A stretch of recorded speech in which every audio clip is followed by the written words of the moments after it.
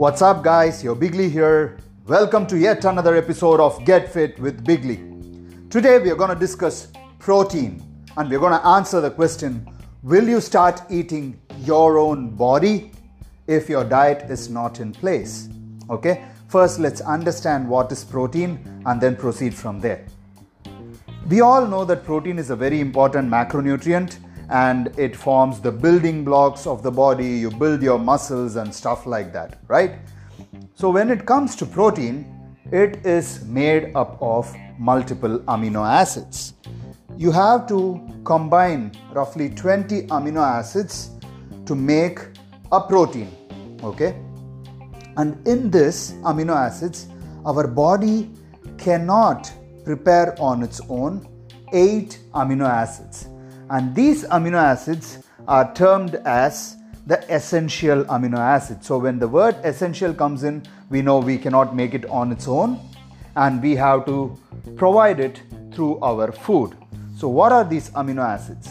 Isoleucine, leucine, lysine, methionine, phenylalanine, threonine, tryptophan and valine.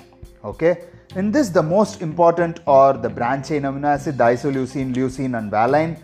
Yes, the different colored drinks which people drink during the workout. The main function of these 3 amino acids is to prepare the body for protein synthesis and to prevent catabolism. Especially, leucine is called as the protein switch, and in the absence of leucine, your body cannot combine the other molecules of amino acids to form a complete protein. Why should it break and then combine? When we have a muscle cell damage, it gets damaged in one part where it might have lost one particular amino acid. So in that case, the bloodstream has different amino acids pooled in, and this particular amino acid can go and fix the repair. Okay, that's the logic. So protein is made up of multiple molecules and it can be broken down and then combined again for the easy use of the cells. All right. Now, everybody has a math where they say you need 1 gram of protein per pound of body weight. Some say 0.8 grams. And there are a lot of different math revolving around. But let's look at the general concept.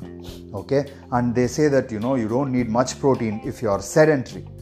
Let me answer that question very, very simply. Okay.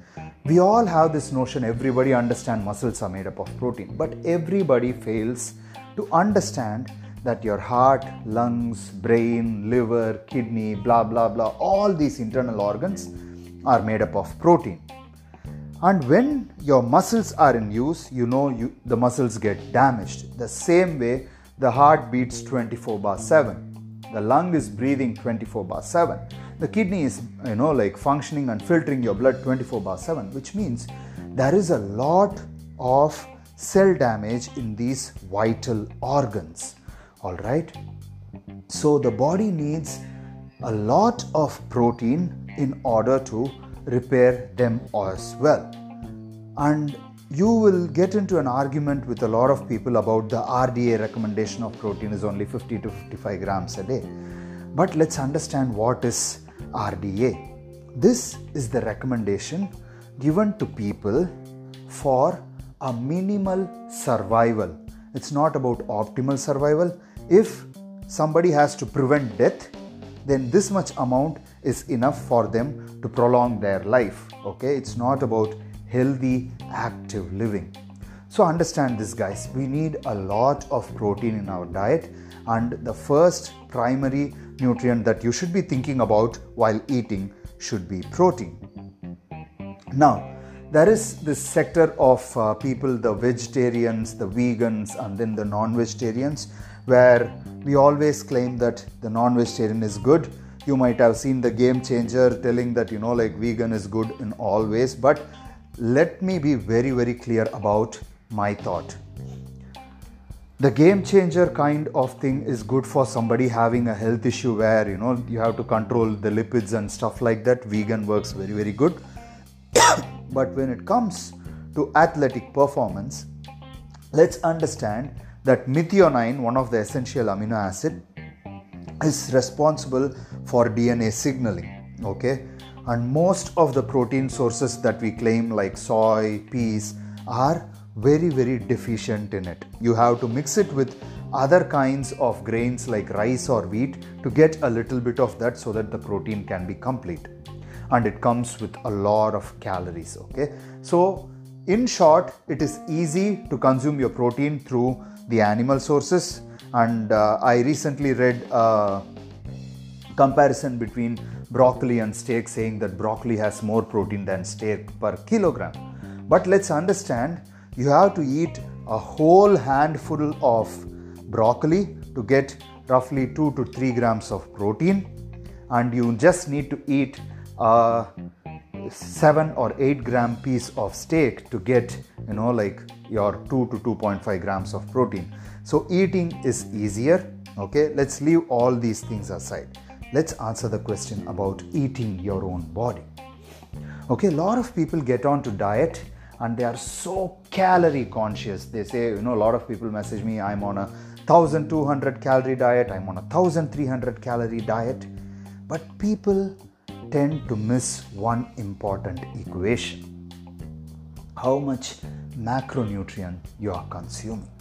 Okay, for example, let's say your body needs roughly 1 gram of protein per pound, or let's say 2.2 grams of protein per kilogram.